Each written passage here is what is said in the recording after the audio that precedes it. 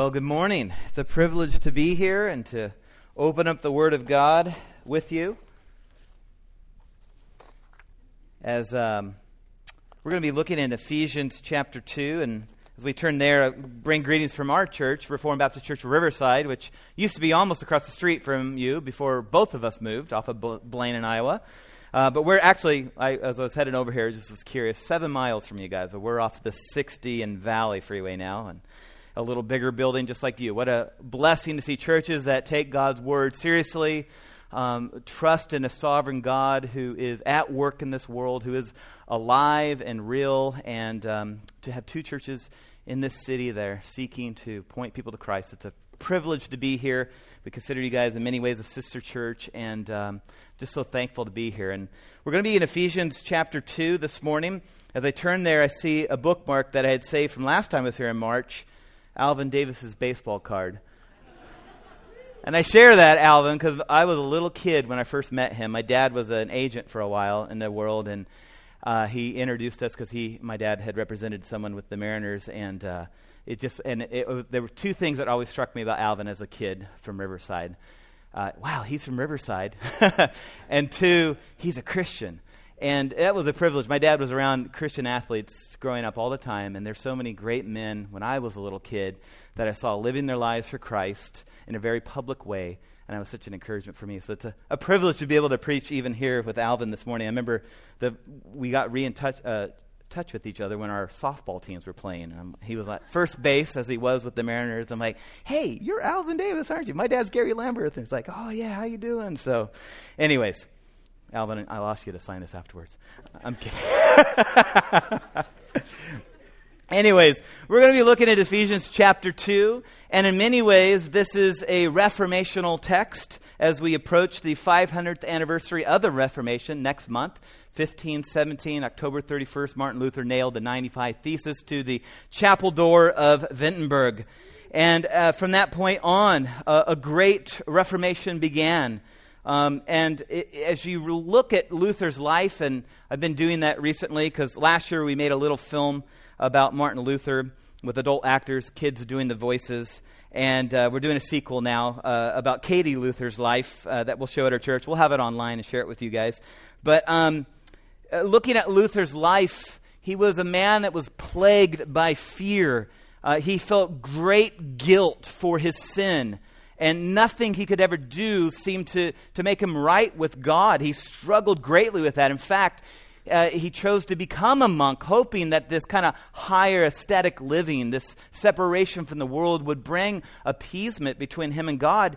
And yet, it failed him. He writes, I tortured myself with prayer, fasting, vigils, and freezing. The frost alone might have killed me. I constantly walked in a dream and lived in real idolatry, for I did not believe in Christ. I regarded him only as a severe and terrible judge, portrayed as seated on a rainbow. Oh, how tragic. He didn't see Christ as the Savior. He saw Christ as a judge, and it drove him almost crazy. And he confesses that he didn't understand how God could set such a high standard that he could never attain to. And then one day, of course, many of us know this, as he's studying the Scriptures in that monastery in Wittenberg, he reads Romans chapter 1, verse 17. For in it the righteousness of God is revealed, talking about the gospel, from faith to faith, as it is written, the righteous shall live by faith. And a light bulb goes off. We know it's the Holy Spirit at work. But he says that at last, meditating day and night, by the mercy of God, I began to understand that the righteousness of God is that through which the righteous it was a righteous gift of God, namely by faith. He lived by this gift. It was by faith. Here I felt as if I were entirely born again and had entered paradise itself through the gates that had been flung open.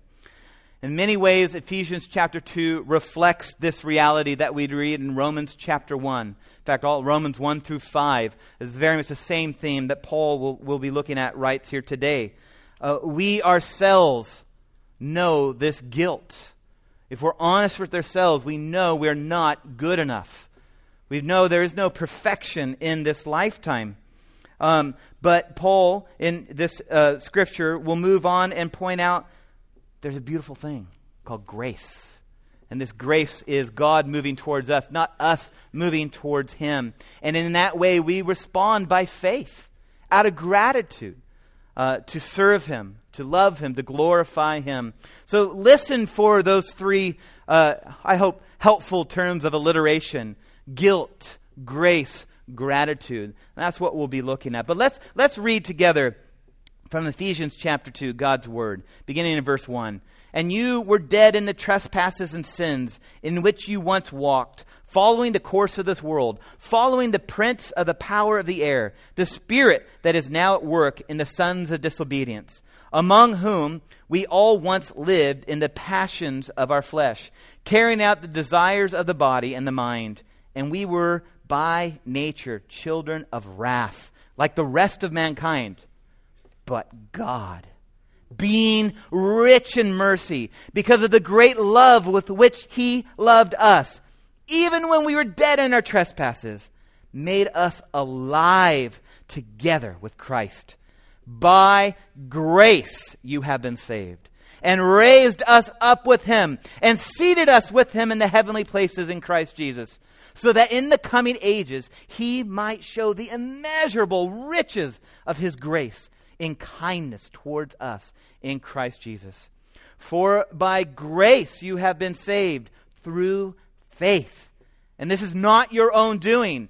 It is the gift of God, not a result of works, so that no man may boast. For we are His workmanship, created in Christ Jesus for good works, which God prepared beforehand, that we should walk in them. Would you pray with me together? Father God, we come once again before You, so thankful we can call You our Father. For in and of ourselves we were lost. We were separated from You. Our sins were detestable before Your very face. And yet, by grace, You moved towards us. You gave us the gift of faith to trust and to believe in You, rescuing us from our sins because of the complete work of Jesus Christ. And Lord, we thank You for that reality. So today, would You come, O Holy Spirit, and minister to our souls. Open up these words. These words are alive, and yet our souls at times can be so dead still. They can be so callous due to the world and sin and temptations and hardships that we face. So this morning, on this Your day, our Lord, open up these scriptures to us. Use the feeble attempts of my flesh here. Despite that, be glorified. Open these words, open our hearts that we might see Jesus. And we ask this in Your great name, Jesus. Amen. Well, it is a real privilege to be able to open up these scriptures, because these scriptures have changed my life. When we see, as Paul describes, our guilt, when we are reminded that we once were dead in our trespasses, in our sins, as Paul says, sons of disobedience. That's not a great TV show title. That is a horrible state to be in.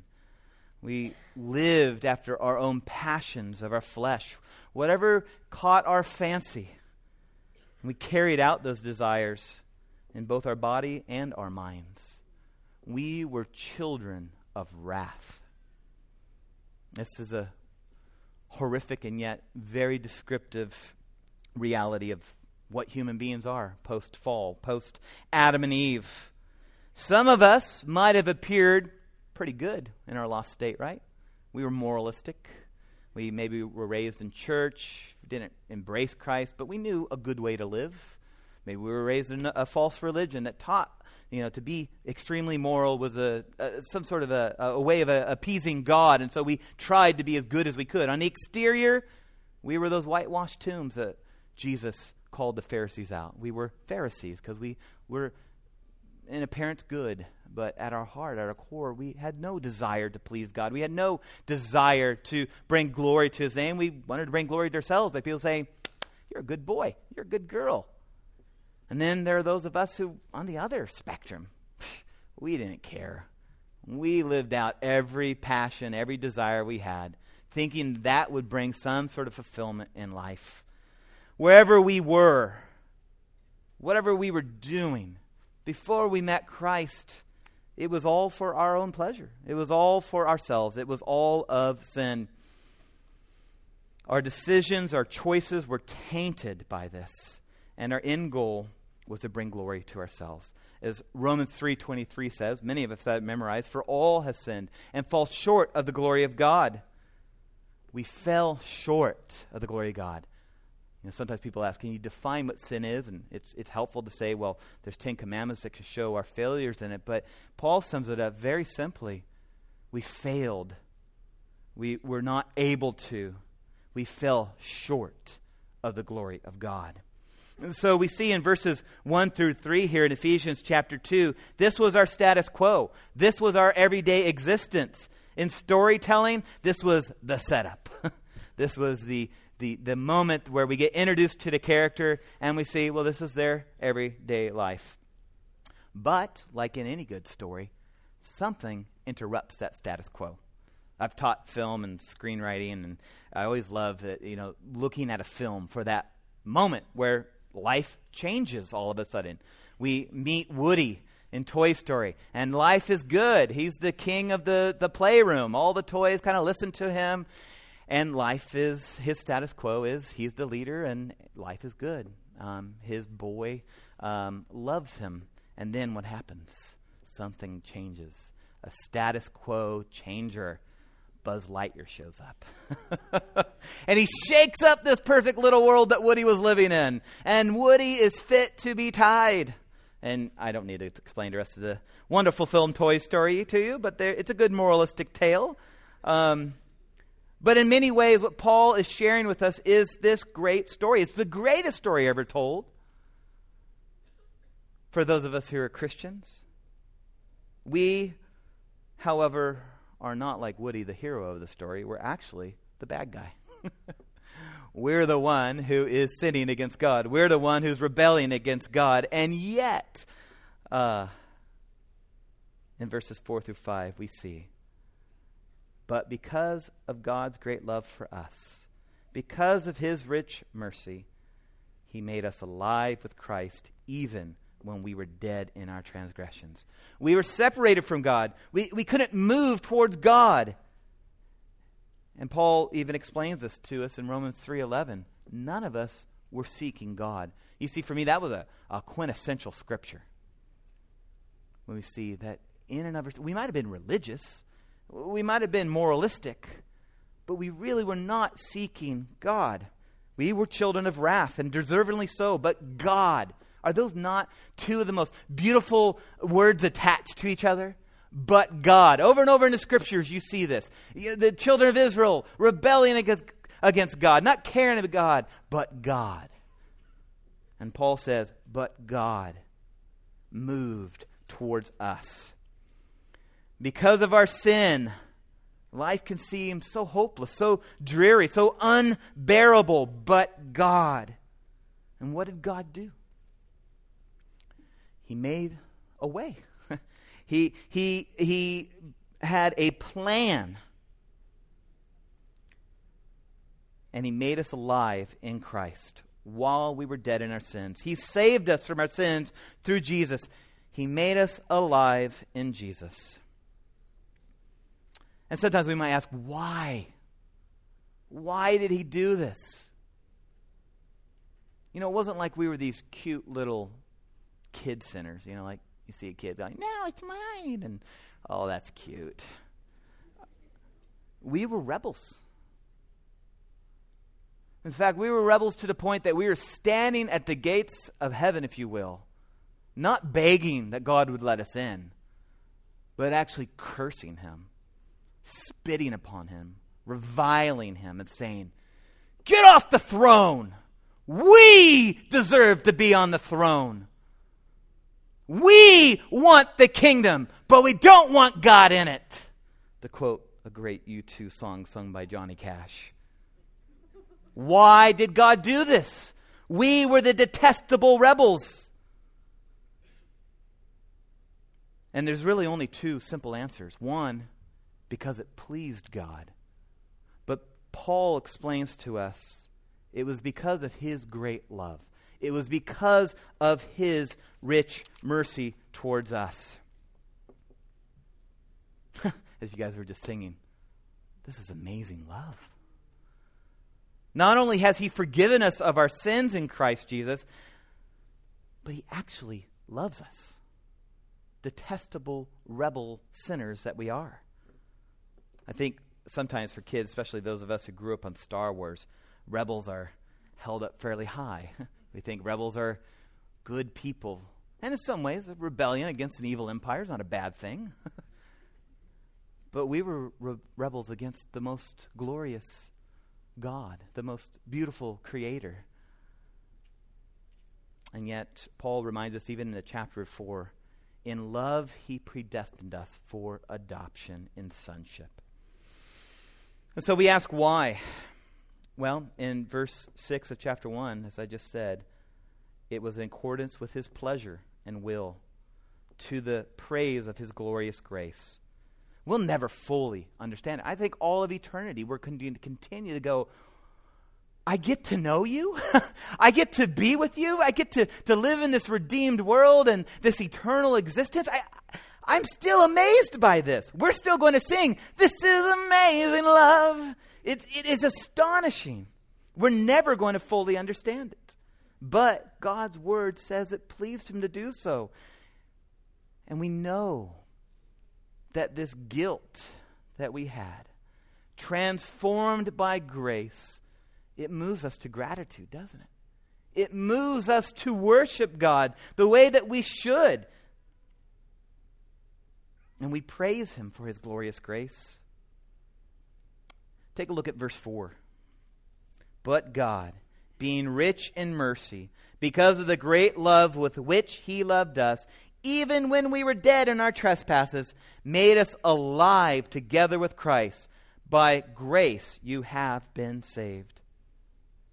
Knowing our sin, knowing our rebellion, I do believe our common enemy often wants to rob us of this reality. To rob us of the joy of knowing that our Heavenly Father in Christ loves us. Yes, we need to hate our sin. Truly, let's not be deceived. Read Romans chapter 7 again. We all struggle with being the wretched man that knows what we should do, but we don't do it.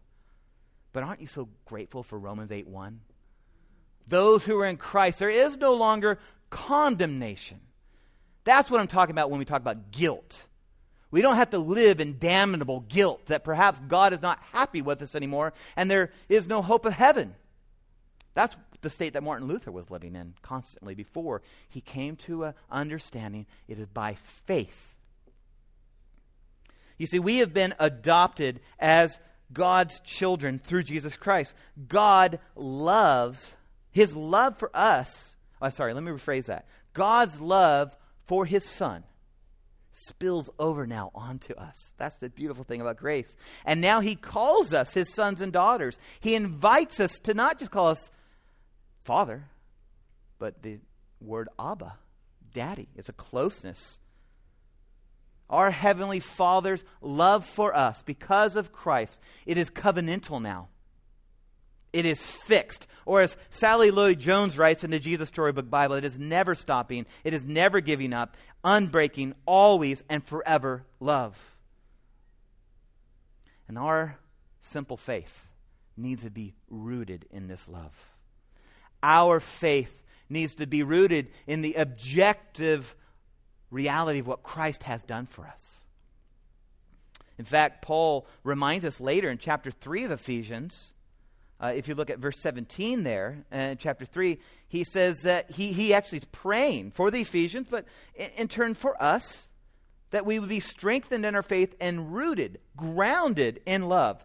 Verse 17 of chapter 3 says, I pray that you be rooted and established in love and may have power together with all the Lord's holy people to grasp how wide and long and high and deep is the love of Christ, and to know this love that surpasses knowledge, that you may be filled to the measure of all the fullness of God. And of course, this brings us back to Ephesians 2:5. It is by grace that we have this love. It is by grace that we are saved. So you see, if the first part of Ephesians 2 is focused on the guilt, what we were as sinners before God moved towards us, Paul quickly reminds us in verse 5 that it is by grace we are saved. We have hope in Christ's resurrection, now and in eternity. Because of God's saving grace, we are guaranteed a bodily resurrection and an eternal home with God. And verse 8 reminds us of this, that we are monuments now. We are his workmanship of surpassing riches of God's grace expressed in kindness, of which we are and forever will be the recipients. Isn't that amazing? Now and forever, God is pouring out his kindness towards us because of grace through Jesus Christ. I marvel at that. I really do. And of course, now we come to one of those key scriptures that many of us memorized when we first became Christians. If you grew up in a Christian home, we memorized it young. Next to John 3:16, Ephesians 2 verse 8 stands out. Because we were once guilty, seeking our own pleasure in God, because God in his kindness saved us from our sins in Christ Jesus, we're reminded that it is by grace we have been saved. How? By being good enough? By being really kind? By keeping the 10 Commandments? No. The key two words in all of the scriptures, from Genesis to Revelation, by faith. Abraham was reckoned righteous because he was a good guy, because he really obeyed God, because he never messed up. That's my sister. No, by faith. Hebrews 11, the hall of faith, if you will, over and over and over. By faith, by faith, by faith, we are saved. And this is a gift of God by faith alone, grace alone, Christ alone. Those are the echoes of the Reformation, and those were not new teachings. You go back and look. People taught that. There was an institution that tried to squash it at times, that tried to say, oh no, it's faith and good works. They took James chapter 2 out of context. But Paul here is very clearly saying, we are saved by faith alone. It is not by any work that we have done. We were stained by sin. Our works were filthy rags. The way that we receive this free gift from God is by faith alone. When God awakened us from our dead state, we saw our sin, really for what it was for the first time, before a holy God. And then we saw there was a way. Jesus himself, the way, the truth, and the life. And we had hope. For the first time in our lives, we embraced Christ as our Savior. Some of us, I was a boy. But I felt, as a young boy, the weight of my sin. I had disobeyed my parents, and something fairly tragic had happened. A closet door fell and broke a lamp. Everyone's like, oh, what happened? There was no car accident or shark attack or anything like that. It was, but my parents didn't spank me, and they just had me sit in my bed and think about how, disobeying them was, the consequences of my sin. And then God broke through. And for the first time ever, I connected the reality that when I disobeyed my parents, I disobeyed God. And if I disobeyed God, that means I'm a sinner. And if I'm a sinner, there's a such thing as judgment. I mean, I was not a prolific theologian at 5. But I knew I needed Jesus. And I came to Christ, and I was baptized at that age, and I'm so thankful for his grace. Paul told the Colossians that we were rescued from the dominion of darkness and brought into the kingdom of the Son he loves, in whom we have redemption, the forgiveness of sin. And so we received this salvation by faith alone. Yet even this faith was a gift from God, a sign of God's grace towards us. As Paul says, we can't boast in it. We have nothing to boast about. If there's anything we could boast about how much of a sinner we were. That's all we give God. That's all we contribute to this scenario, if you will. B.B. Warfield, the late, great Princeton theologian, explains, it is not faith that saves, however. Sometimes we get that confused. But faith in Jesus Christ. It is not, strictly speaking, even faith in Christ that saves, but Christ that saves through faith.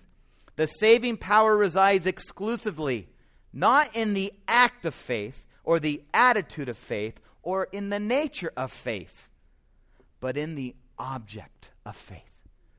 Boy, we're always semper reformata. We're always reformed. We're always coming to an understanding. And that's something in my adulthood that I began to understand more. Have you ever had somebody pat you in the back like, oh, you've got strong faith. Boy, I really admire your faith. And I don't want to be patronizing. I know what they're trying to say, but I want to say, I really don't. My faith is limited. My faith is weak. It falters at times. If we're up to the strength of whatever I could conjure up, I would not be saved. But it is not the act or the nature of faith, but is rather the object of faith. Who are we trusting in? Ourselves or in Jesus Christ? As Tim Keller writes, it is not the strength of our faith, but rather the object of our faith that saves us. And so we are justified. We are made right with God. We are saved from our sins and from hell through Christ's perfect atonement. We don't add anything to it. I like how James Montgomery Boyce explains it in his book, Whatever Happened to the Gospel. Justification is a declaration of God based on the work of Christ. It flows from God's grace, and it comes to the individual not by anything he or she might do, but by faith alone. We may state the full doctrine as this: justification is the act of God by which he declares sinners to be righteous because of Christ alone, by grace alone, through faith alone. And I'm sorry if maybe that sounds a little repetitive. I think he's already said that 2 or 3 times. This is the gospel. This is the good news. And it wasn't just when we were saved. We need this every single day. Of course, I'm preaching this at the church where the pastor wrote a great book called The Gospel Primer. And he talks about preaching the gospel to yourselves. But I have to remind myself of that all the time. And this is what Martin Luther, this is what the reformers were trying to convey. They didn't do it perfectly. My wife and I just watched actually really great documentary on PBS this last week about Martin Luther. And it was very helpful. He was a man of his day. He was a sinner saved by grace. He wasn't perfect. He belched and drank beer and cussed.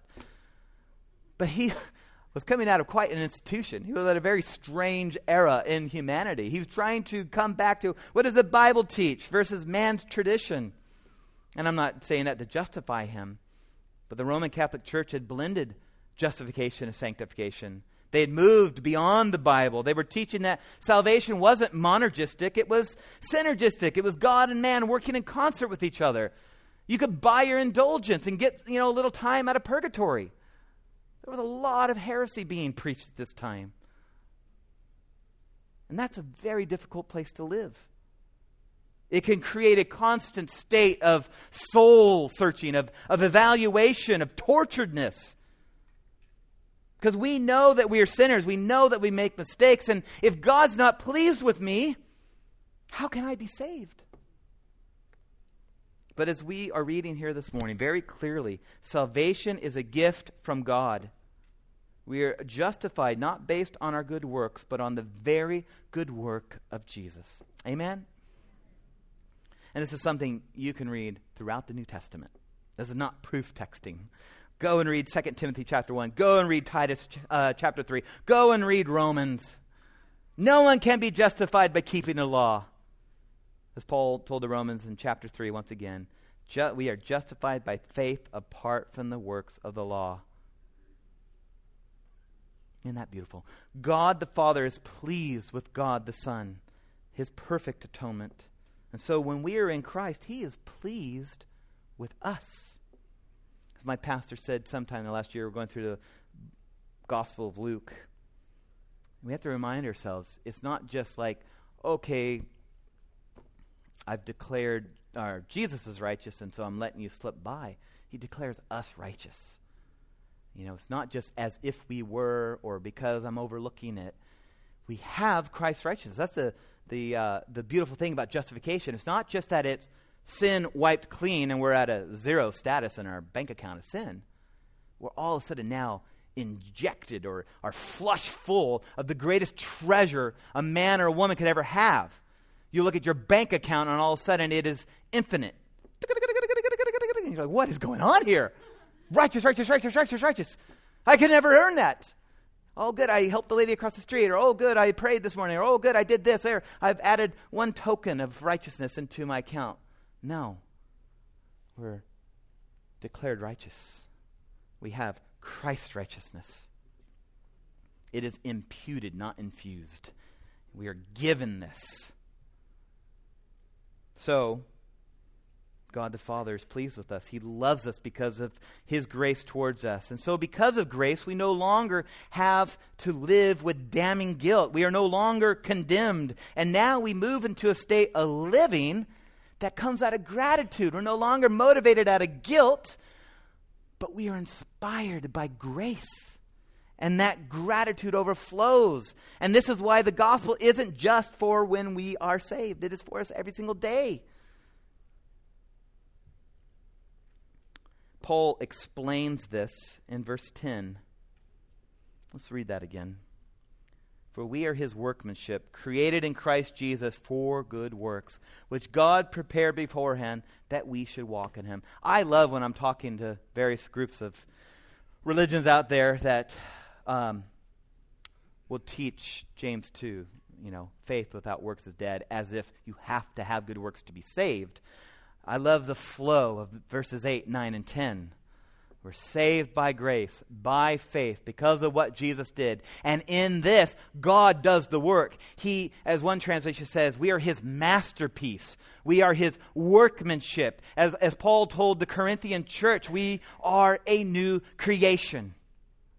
The first of what will come one day. A glimpse of how Jesus promises in Revelation that He will come and make all things new. The Christian today is that sneak peek, we're the trailer, if you will, of the great film that is coming of what recreation will look like. We are that masterpiece. We are that workmanship. We are that new creation. And how does that manifest itself? What does that look like? He has prepared for us good things to do. Good things that point to our Father, that point to His glory, that bring honor and glory to His name, so that the world goes, what is up with these Christians? These people are weird. Why are they going to streets flooded in Houston? They're leaving the comfort of their homes, and they're taking every boat they have and every means they have. They're taking food and water, and these Christian organizations, from Samaritan's Purse to the Baptist Relief Group, the Assemblies of God. All these people, all these Christians are like, I'm there. I want to help. That's just a small recent example that I could think of. There's so much that can be done in the name of Christ. So much that we are freed to. Now that we're no longer fixed on how can I be right with God? How can I be saved? We're now living in this objective state of I am saved. I am justified. I am free. It doesn't matter about my life anymore. I'm free to serve God. I'm free to love God. I'm free to glorify God. And that's the difference. Those good works aren't earning merit. They are bringing glory to God's name. We are His ambassadors now. We are His, I hesitate to use this in a modern sense, but we are His foot soldiers. Or better yet, we are His cleanup crew. We are the team that has now arrived on the beachhead, and we're planting flags in the name of Christ. They're saying His kingdom is coming and His kingdom is here. We're in the already, but the not yet. Get ready. Judgment will come, but you can escape it. And God is so worth it. He is so worthy of our affection and our praise and our worship. Oh, I hope you'll see this. I hope you'll come to this. You see the difference? If we were motivated by guilt like Martin Luther, we'd be locking ourselves up in a monastery or a convent right now, trying to do something. Or we'd be, riding around on bikes, knocking on everybody's door, not because we really care much about the people, but because we're storing up tokens now in our account. But when we are motivated through grace out of gratitude with what God does, it changes everything. We have been created in Jesus to do good works, to bring glory to God. We are free to serve God and our neighbors, not out of guilt, but because of our gratitude for God's grace towards us. Jesus summed this up when someone asked him, can you explain to us what we should do? Can you help us understand how the law fits into all this? And he explains it's not that you can be saved by the law. But he summarized it and said, let me summarize this for you. Love the Lord God with all your heart, soul, and mind, and love your neighbor as yourself. Here's what Martin Luther wrote in his little treatise called Christian Freedom in 1520. Here is the truly Christian life. Here is faith really working by love. When a man applies himself with joy and love to the works of that freest servitude in which he serves others, voluntarily and for naught, not to gain a thing, himself abundantly satisfied in the fullness and riches of his own faith. Oh, that is beautiful. And even as I read it, I feel convicted because I don't always voluntarily serve God. I don't always do it out of naught. I do it sometimes to get a pat on my back. I do it sometimes because I feel bad. I do it sometimes because I feel like, I got to do this. But when we are fully, abundantly satisfied in the fullness and riches of what God has done for us, when we see that he has done above and beyond what we can possibly imagine, that's what he'll tell the Ephesians later, then we're not worried anymore about ourselves, about our future. We are free to love. We are free to serve our neighbor here and now. We're not wrapped up with trying to make a name for ourselves. We're not wrapped up trying to find out what our identity is. We're not wrapped up trying to figure out what our purpose in life is. We know our purpose. What is man's chief end? Amen. To glorify God and enjoy him forever. That is a beautiful reformational statement. We're made to bring God glory, and not out of duty, not out of, there is an obligation, truly, but not no, it's out of, to enjoy him. I try to impress that on my kids. Church, Christianity, the Bible, any of us, until God moves in our hearts and awakens us to these truths, it just seems like, okay, here we go. I'm not saying about all my kids, but I want them to understand you were made to enjoy God. All the Legos in the world, all the Star Wars movies in the world will be just gone in a second. You'll find a little pleasure in them, and then you'll want a new set. You'll find a little pleasure in watching Star Wars a couple times, and you'll want a new movie. But if we can be fully satisfied that we were made to glorify God and to enjoy God, that is our purpose now. We are set free from the trappings of this world to be radical agents of change. This is how men and women moved to islands in the Pacific where cannibals lived. Didn't matter anymore. They were radically changed by grace. And they had such a desire that others would experience that too. That others would come and worship God in the way that God had revealed himself to them. Gratitude for what Christ has done in your life flows from a life transformed by grace. It will truly set you free to live for Christ and to truly believe that dying is gain. And this was God's plan all along. In fact, look back at chapter 1, verses 4 and 5. Paul writes, God chose us in him before the creation of the world to be holy and blameless in his sight. In love, he predestined us for adoption as his sons through Jesus Christ, according to the good pleasure. Guilt, grace, and gratitude. As I wrap up here, I just hope to encourage you, even as I have been encouraged to look at these scriptures. We did once stand before God guilty. We violated one point of the law, we violated all of the law. If we look at all of those 10 commandments, we all broke them in one way or the other.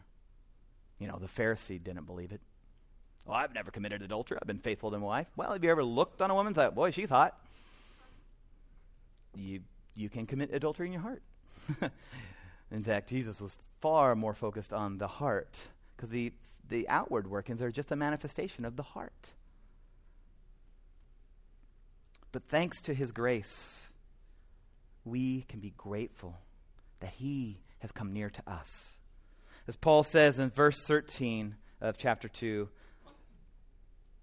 but now in Christ Jesus, you who once were far off have been brought near by the blood of Christ. Jesus died a very real death. The God-man suffered. He was innocent. He had no sin, no guile. He laid his life down for us. We were the guilty ones. As Paul told Titus, Jesus gave himself for us to redeem us from all lawlessness and to purify for himself a people for his own possession who are zealous for good deeds. Once again, another reminder. May we, dear Christian, today be zealous for his kingdom, for his glory. May we live as free sons and daughters of the highest God. And yes, when we mess up, when we sin, may we not shackle ourselves to sin. May we remember we can repent now. We don't have to make it up because we already have forgiveness. But as John writes in 1 John, if we confess our sin before our Father, he is faithful and just to forgive us. May we remember that. The life, as Martin Luther writes, his very first treatise on the 95 Thesis is, the Christian life is a life of repentance. Living humbly before our God, confessing our weakness, confessing our sin when we sin, and constantly returning to this good news of Jesus Christ. And God, who is faithful, he's faithful to forgive us. We need to remember guilt is gone. Grace is here. We are free in Christ Jesus. Let's be grateful as we love him by loving others for his glory. Let's be grateful as we serve him by serving others for his glory. And just a last note, there could very well be someone here visiting today, a family member, a young person, who doesn't know Jesus. You don't understand this.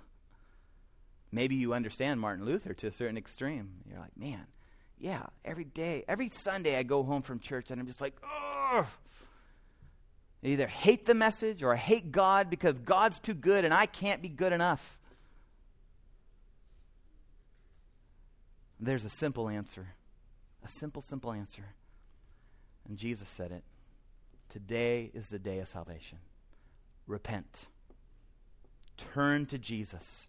Turn your eyes upon Jesus. Look full in his wonderful face. And the things of this world, they'll begin to grow strangely dim in the light of his glory and grace. Oh, confess your sin. Experience forgiveness in Christ. Be set free today. Talk to one of your elders, one of your pastors, one of your parents. Talk to a Christian here. We can't make you a Christian, so I'll leave you with this challenge. Cry out to Jesus. Oh God, change my heart. Oh God, would you help me believe? Would you help me see my sin? Help me see that Jesus is the Savior.